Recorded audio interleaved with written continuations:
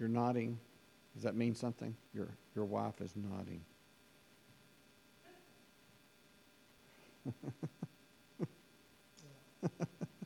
That was good, Brooke. I so enjoyed that.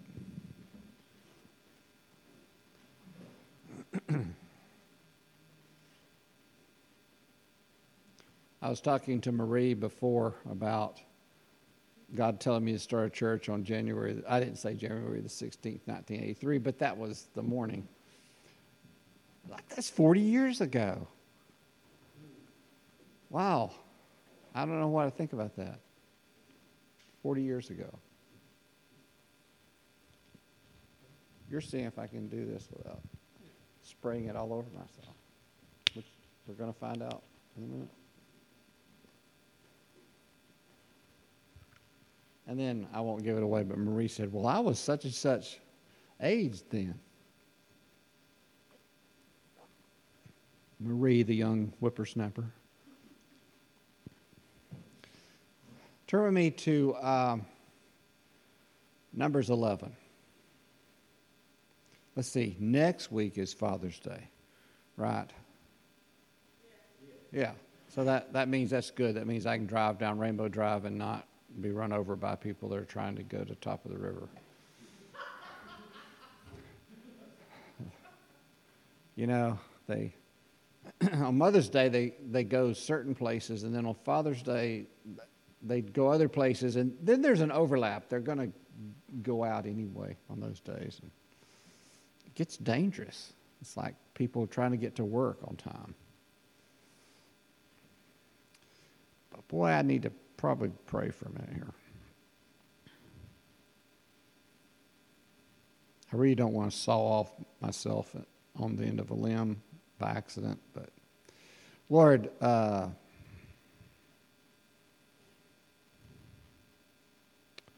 speak to us.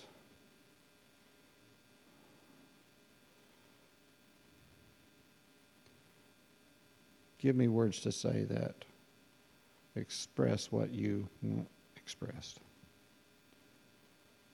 And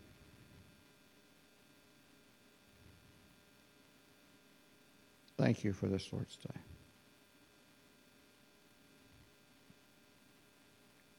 In Jesus' name we pray. Amen.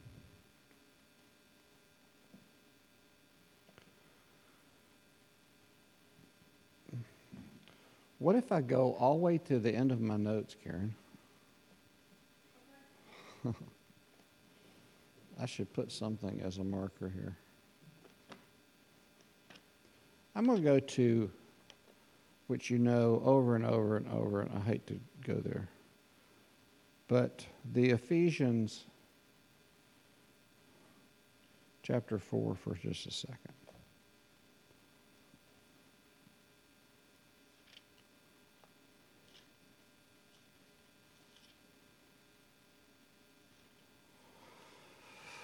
New American Standard, Ephesians chapter 4. Verse 11 and 12, you know it so well, we could probably just quote it. And Paul's saying, and he gave some as apostles, and some as prophets, and some as evangelists, and some as pastors and teachers for the equipping of the saints for the work of service to the building up of the body of Christ.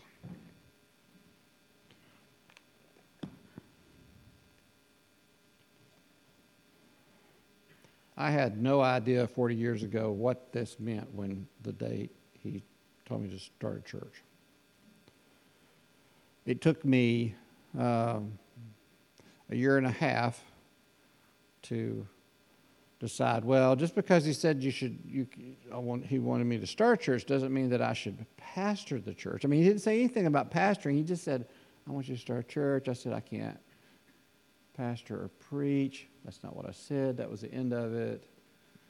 I talked to a lot of people. I, eventually did some stuff. And we were joking earlier. For some reason, so I have a friend call up that I had been teaching at Hoax Bluff. Well, I didn't teach. He would come to my art room in the basement and visit his friends when they have a break. And they had this art room was the basement where they kept the student lounge. So it meant that there were 4 Coca-Cola machines and some snack machines, and everybody came down there and spent their money. Except for Herbert, the day that one of the machines dropped, they all dropped out Cokes in a cup, the kind that drop the cup and you do. So Herbert was one of my students. This has nothing to do with anything, I just thought of this. Herbert was in the 7th grade, and Herbert decided that he would get himself a cup out of the machine during class. After it was just been break, and we were kind of, they were kind of coming in, and then others were breaking, and all the seniors and everybody had money, and they were all milling around, and they'd go outside. You'd go up the steps into the outside at Hoax Bluff back in those days. That building's been torn down now. Herbert put his hand up inside of the drink machine where the cups come down. Herbert didn't get a cup, but he got his hand caught in there. And the more he tried to struggle, the more painful it was. So then I had to kind of hold him in place because he was freaking out. I said, well, y'all go get somebody that can unlock the machine because Herbert's like losing his mind. He's screaming. The art teacher's holding the student. I'm trying not to be parental, but I am being parental, going, why did you put your hand up inside of the drink machine? I don't know, it just seemed like a good idea. Please get me out. I said, they're coming, just look. You and I just got to sit here. And I'm just going to kind of hold on to you because you've tried, and you're like, we're going to get blood all over the other cups in here probably if we're not careful. So they came and got him. So this other student who would come down there and talk to me some, had friends in the art room, calls me up. Now, I have been doing church in the living room for over a year. And every Sunday afternoon before I have church at 6 o'clock or something in my living room, I'm wondering, am I supposed to do this? God didn't tell me exactly. He just told me to start one. I've started one. So the friend calls up, the student who's now graduated. He's married, got a baby coming along. And hey, how are you doing? I said, yeah, good to hear from you. I've not seen you in 2 years, 3 years? Yeah, something like that. I'm married now. You are? Yeah, we're going to have a baby pretty soon. Cool. And so I'm trying to work around the conversation. It's 2 o'clock in the afternoon.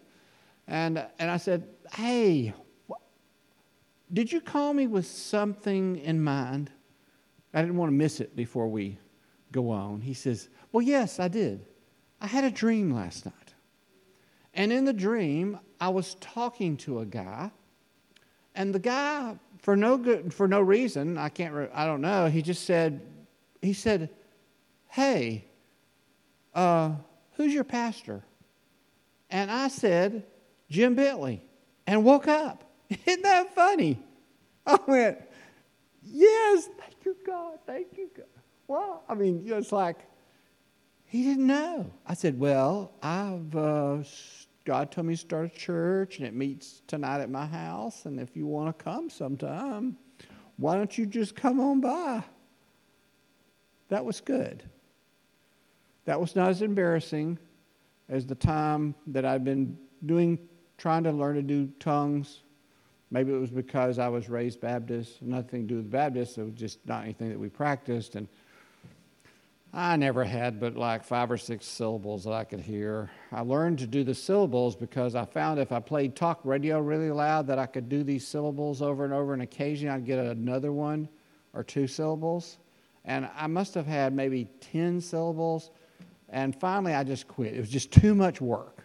It was just too hard to get out these 10 syllables. I knew them. I can think, even as I say that, I hear the very first ones come in my head. Okay, so time marches on. Nori Kelly and I are up in my garage art studio. I built this studio at my house at Southside that Amber owns now, and had this place up there, and we're doing deliverance on a guy. And we're doing deliverance, and we can't get a name of what this is. Why he keeps manifesting? We'd tell it to go down. It'd go down for a few minutes, and he'd come back up, and it's growling. his personality's back and this other personality's in front. So finally, Nori says, I got to take a break. Can I go to the restroom? Sure. Nori goes to the restroom, and he's coming back up the steps. And just about then, I thought, I just can't. And all of a sudden, it was like the little word, like tongues. Well, I got those 10 syllables. Anything else to do? So I start saying these 10 syllables over and over. The person, all of a sudden, that has been growling at me, puts their hands over their ears, and in a loud voice says, stop doing that. You don't know what you're saying, but I hate what you're saying. Okay, well then tell me your real name. What you're here for. Nori, it goes on. Ends up turning into deliverance. Person, we find out, they confess their stuff. It leaves. He goes home. Nori Kelly. Nori them just got back from Japan. I was writing him this week. I forgot to ask him about Japan. I was talking about something else. Nori says to me, So Jim, how does it feel to have your tongues validated by a demon? Nori had a way with words. So had a dream, told me that, let me think I was pastoring, and then I had a demonic presence So if you've got a weird story, this is a church that you can do weird stories in, okay? Just telling you, if you've got one and you're nervy enough, we'd love to hear your story. Okay, Numbers 11. Moses is out in the wilderness with the people. God has started making manna. Every morning they'd have to get up, and they would gather it. And then after the sun was up a while, it would burn off. And so you had to gather it. And God would give them enough on the day before Sabbath. They would have enough to eat for 2 days. Now, it says that it tasted sort of like a wafer with a honey in it, and a honey wafer, and they could kind of mix it up. I don't know what all they make out of it. I hear Keith Green saying in the background of a particular song, like, the manna bread. So you want to go back to Egypt. It's a song that he did. And I always think about that, like, it was okay probably the first week, maybe the second week, maybe the third week, somewhere manna got old. Of course, there's always people that wanted to gather extra, and if they gathered extra, it wouldn't keep. It got full of worms before it didn't work. You couldn't store it, you couldn't sell it. Everybody had to go out and gather manna every morning. So now they're wanting meat. They want something besides banana bread or whatever, manna bread. So this is, let's go 11:10, right about there. Now Moses heard the people weeping throughout their families, each man at the doorway of his tent, and the anger of the Lord was kindled greatly, and Moses was displeased. Now, Moses has been called to do this, like reading that from Ephesians. Sometimes we get called to do things. Sometimes we don't know, it's not real obvious, and sometimes it's an obvious thing. God calls people to do things. Right? So Moses says to the Lord, verse 11, why have you been so hard on your servant? Talking about himself. And why have I not found favor in your sight, that you have laid the burdens of all this people on me? Was it I who conceived all this people? Was it I who brought them forth? And you should say to me, carry them in your bosom as a nurse carries a nursing infant to the land from which you swore to your father, from which you swore to their fathers. Where am I to get meat to give it to all this people? For they weep before me, saying, give us meat that we may eat. I alone am not able to carry all this people, because it is too burdensome for me. So if you're going to deal thus with me, please kill me at once, if I have found favor in your sight, and do not let me see my wretchedness. Do you feel like that Moses it's getting to him? All these people out there, there's a mess of people, a bunch of them out there, and he cares about them.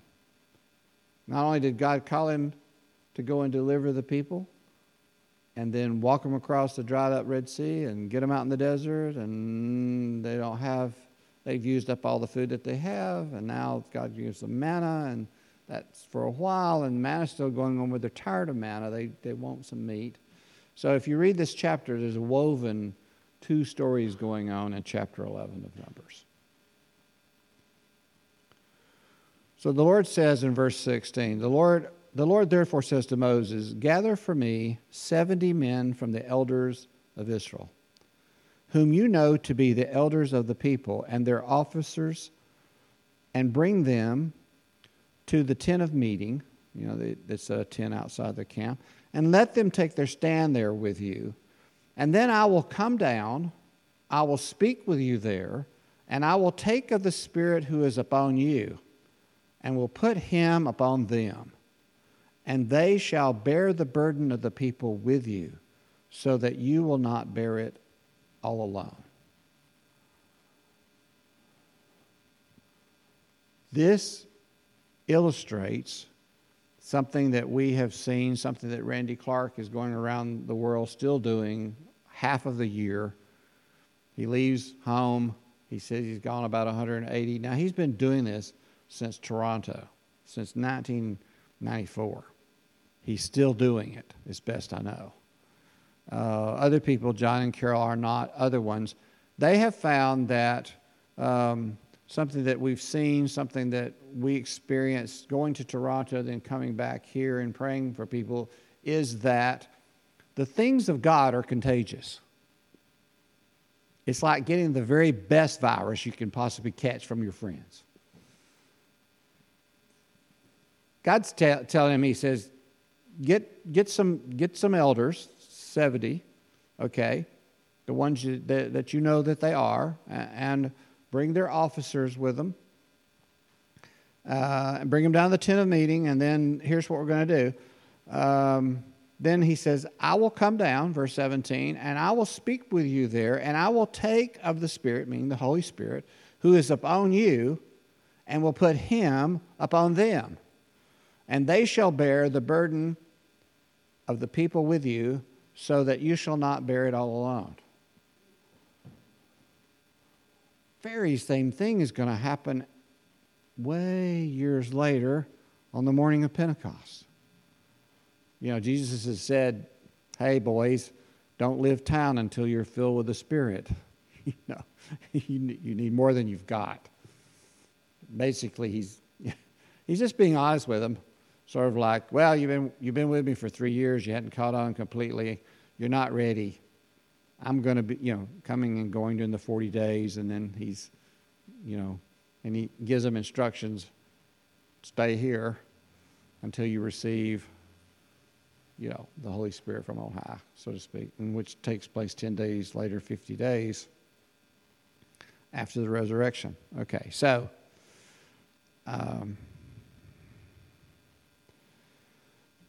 then he talks about meat to them. A few verses there about meat. Yeah, I'm going to give them meat. I'm going to give them meat until it comes out their nose. Let's jump down since it's not lunch yet.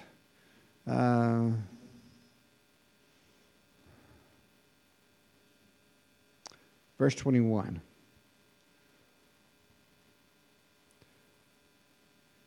Or can I can't seem to skip over this, can I? Do I have to? Let me just read them. Verse 18. Say to the people, concentrate yourselves for tomorrow, and you shall eat meat. For you have wept in the ears of the Lord, saying, Oh, that someone would give us meat to eat, for we were well off in Egypt. They're complaining. Therefore the Lord will give you meat, and you shall eat. And you shall eat not 1 day, nor 2 days, nor 5 days, nor 10 days, nor 20 days, but a whole month, until it comes out of your nostrils, until it becomes loathsome to you. Because you have rejected the Lord who is among you, and have wept before him, saying, Why did we ever leave Egypt?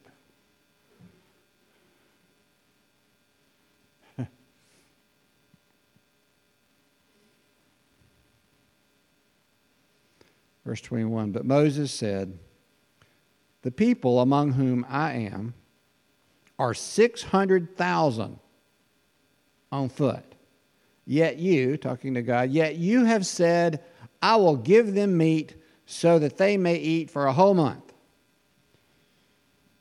Should flocks and herds be slaughtered for them to be sufficient for them? Or should all the fish of the sea be gathered together for them to be sufficient for them? Is he in his spiritual right mind, or is Moses thinking? Even Moses gets in it. Moses is, it's hard on him. They're whining. They're all sitting in front of their tents. I'm saying this in great humility, Lord. I understand. I'm not any different. I don't want to get in trouble. They're crying. They want something else. They're tired of manna. They want some meat to eat. They're missing Egypt. So you want to go back to Egypt? Keith said, where they're warm and secure. I need to get that song out after a while. Listen to it again.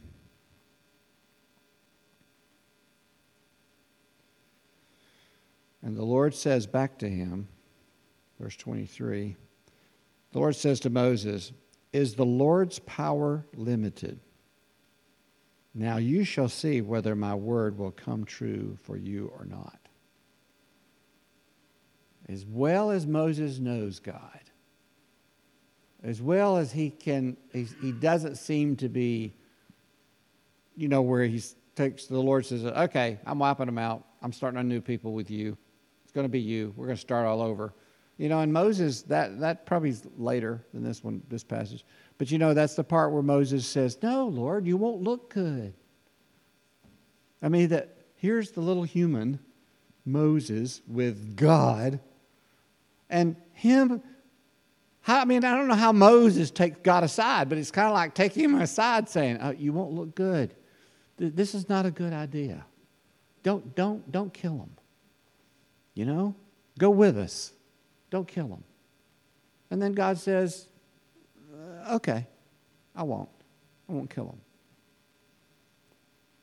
That's a loving intercession from somebody. Now, all I can see is Charlton Heston playing Moses. I admit that I'm tainted by the movie, but still, I can read this.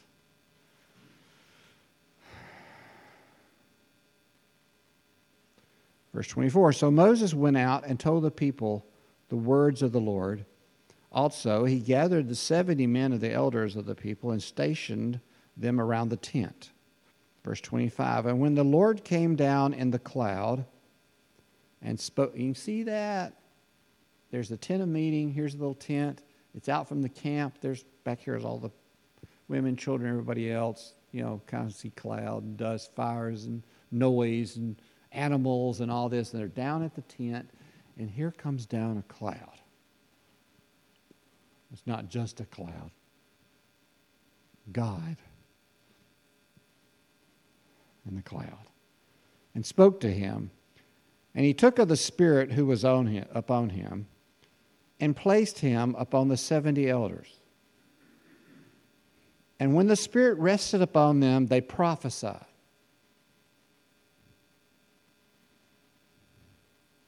But they didn't do it again.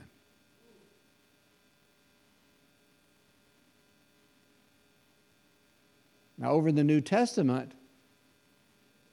what happens? Some of them start speaking in tongues. So we got from prophecy on one end, if we make this into a spectrum of stuff that the Spirit might do, to tongues on the other end, and all this stuff in between. When the Spirit comes on people, there's a variety of manifestation effects. They're effects. We could do an experiment. We could all go take some live wires and plug them into an outlet, hold on to the two wires, and then we would all have an experience. They might be a little different. Some might arc across their fingers or yell or whatever or burn your finger. I mean, I don't know. That was a terrible illustration. First thing I thought of. He comes down, they prophesy, not again. Verse 26, but 2 men had remained in the camp. The name of one was Eldad, and the name of the other was Medad. Must be like rhyming names, I don't know. And the Spirit rested upon them. Now they were, parentheses, now they were among those who had been registered, but had not gone out to the tent. I always have trouble with that. Well, if there's registered and they said 70, were there 72 or are they just 70 and just got bad number count here writing and whoever, yeah, anyway. And they prophesied in the camp. So we got 2 guys, everybody else is down around the tent of meeting, the cloud's there. They prophesy for a moment. This is the hot moment. Back in the camp, these other 2, for whatever reasons, that don't go, but the same thing happens to them. Verse 27, so a young man ran and told Moses, and tattletale, Eldad and Medad are prophesying in the camp. And then Joshua, Moses' right-hand man, who's always trying to keep everything going. You know, he lives and camps down at the tent of meetings. When Moses goes back home to be with his family, Josiah, I mean, you know, he stays down there, right? He says, just given the background there, he's an attendant of, he's been attending Moses from his youth, verse 28. And he says, Moses, my Lord, restrain them. This is not right. This is not good protocol, Lord. You know, they were all supposed to go down there. They stayed home. They played hooky. And now they're prophesying. You should do something about this. You're the boss. This is not, I know I work for you, but he's upset about it. And one of the best lines in here is the next one, 29. But Moses said to him, are you jealous for my sake?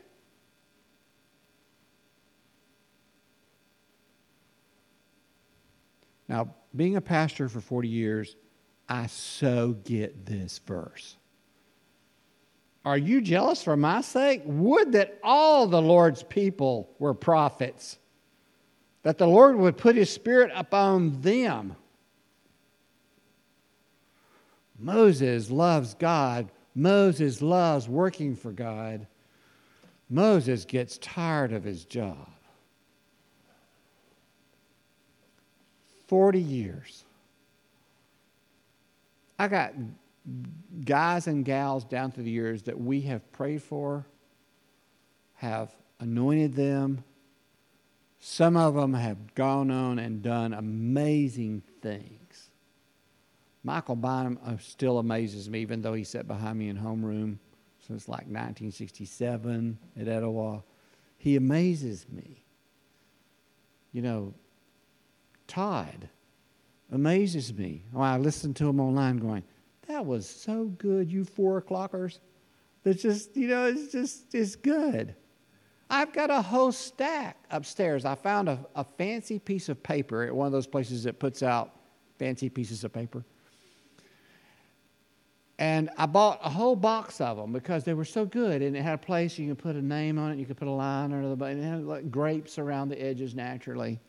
I've still got a bunch of them up there. Well, every time I would put it on there, you couldn't use, I found that if you printed with your inkjet printer, then it would smear. But if I came down to the photocopier, which burns, you know, I could put would type it up on my computer, bring their information, the date, their name and stuff on them, whatever it was we were ordaining them for, and I could put it in there. I could put the fancy thing with the grapes on it and run it through and make a copy, and it would burn it on there, right?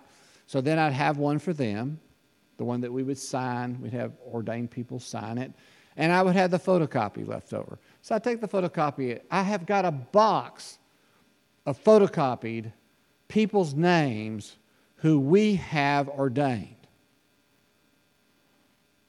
If you want to have a fantastically wonderful, depressing day, I'll let you look at the box. Now, y'all won't know them, but I know them.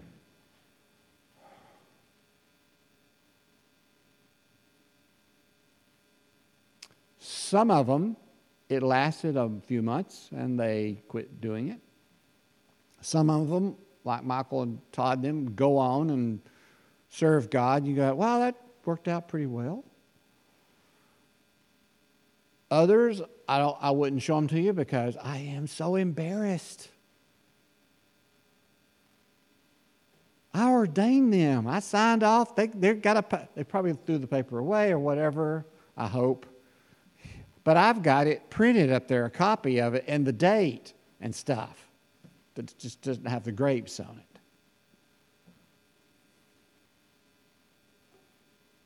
This is not me whining.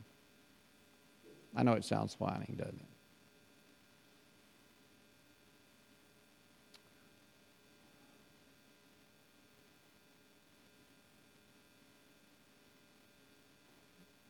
I don't know what Moses' voice sounded like. Besides, it'd probably be in Hebrew. I wouldn't know what he's saying. But, him saying, I wish that everybody would prophesy.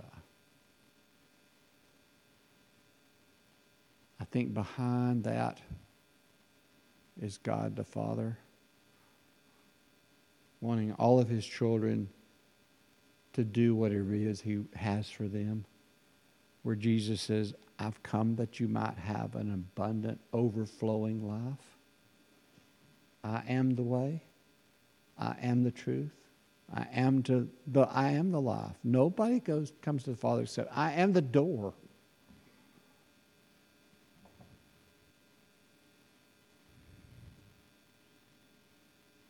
We all are not just called to be saved. And this might be bad news to some of you. You know that when you got forgiven of your sins, it wasn't just that. And yes, God came to live with you forever in you. You and him are one, and the Holy Spirit's come. It's more than that. Your Father has jobs for you and I as his children to do. Sometimes they're lifetime call, something that's been going on.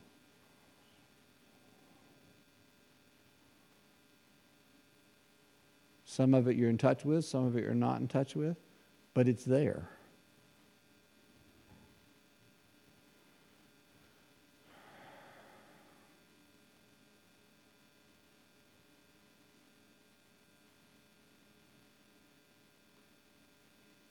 I'm working on an ending. I realized I didn't have a stopping spot. It was just Moses and the 70 and prophesying one time.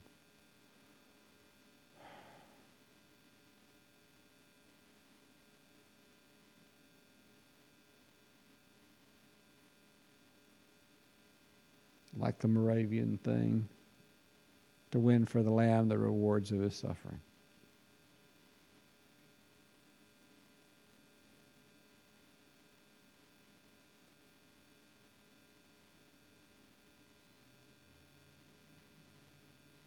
Yesterday while I was writing this down, I was thinking, wow, that fivefold ministry, some will be apostles, some, that end up prophesying, some do evangelism, some of them pastors, some of them teach.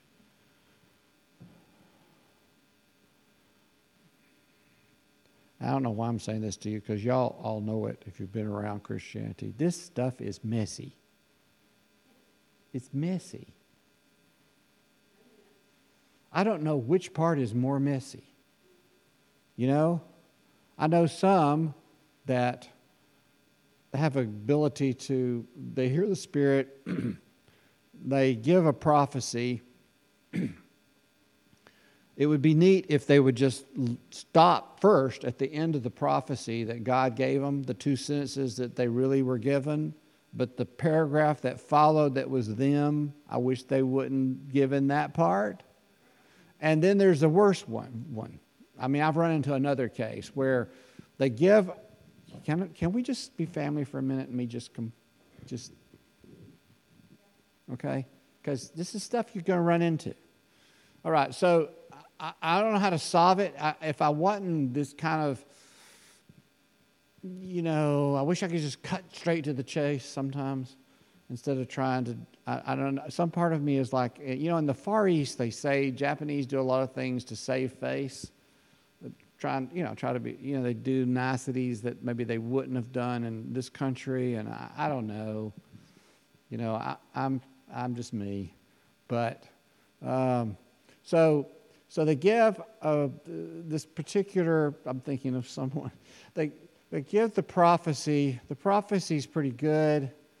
And they actually stop at the end of the prophecy, but instead of with extra soulish prophecy, they go into a time of teaching to teach about what they have just said.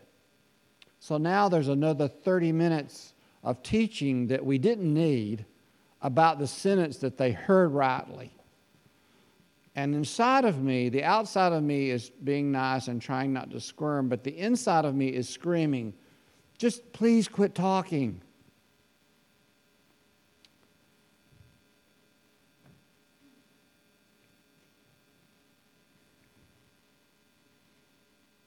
Prophecy is sort of like playing baseball or something, You're just going to have to swing, see if you hit the ball some.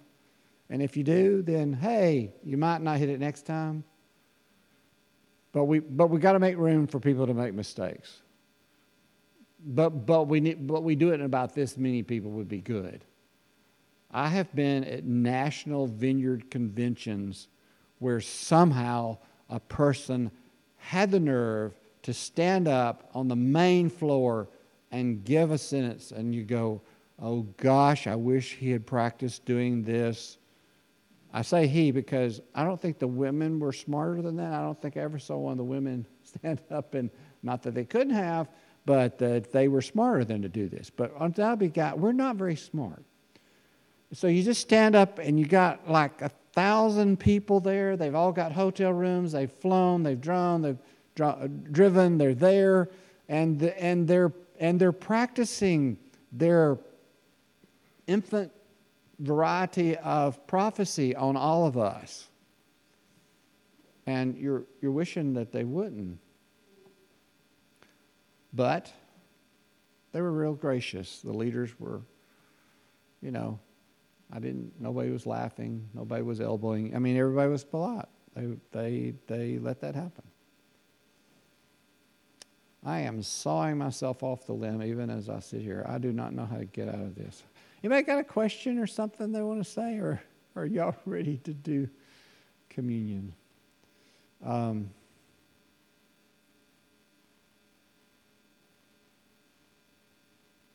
I think reading this in Numbers yesterday,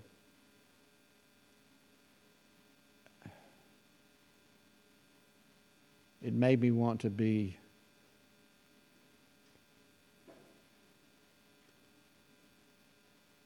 very gracious to other people and them trying stuff in the Spirit, because I would want them to be gracious to me. And for that whole stack of names up there that I wish weren't there, there are those other names in between those names, which I'm glad we gave them a chance.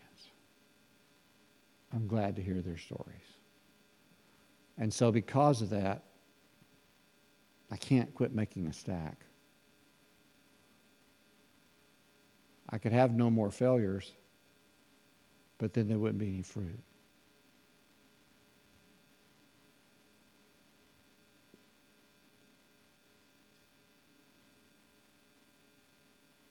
My desire is as often as the Spirit wants to, may He come upon people.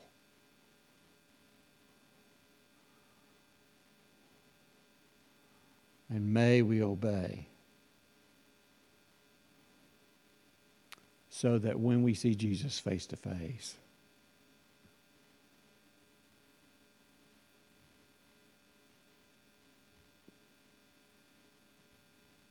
if nothing else, we gave it a try. He'd rather us try than not try. He'd rather us go out into the vineyard than say we're going to go into the vineyard and not go.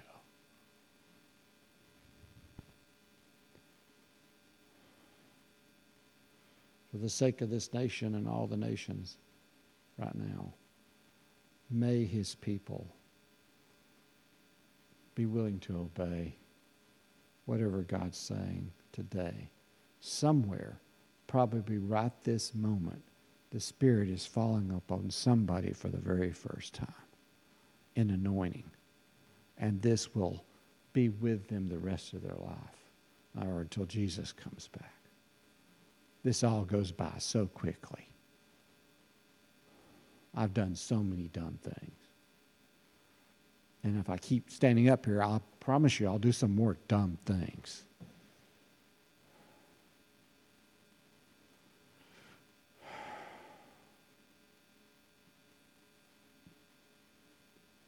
Oh, Lord, thank you for Moses just being an honest leader.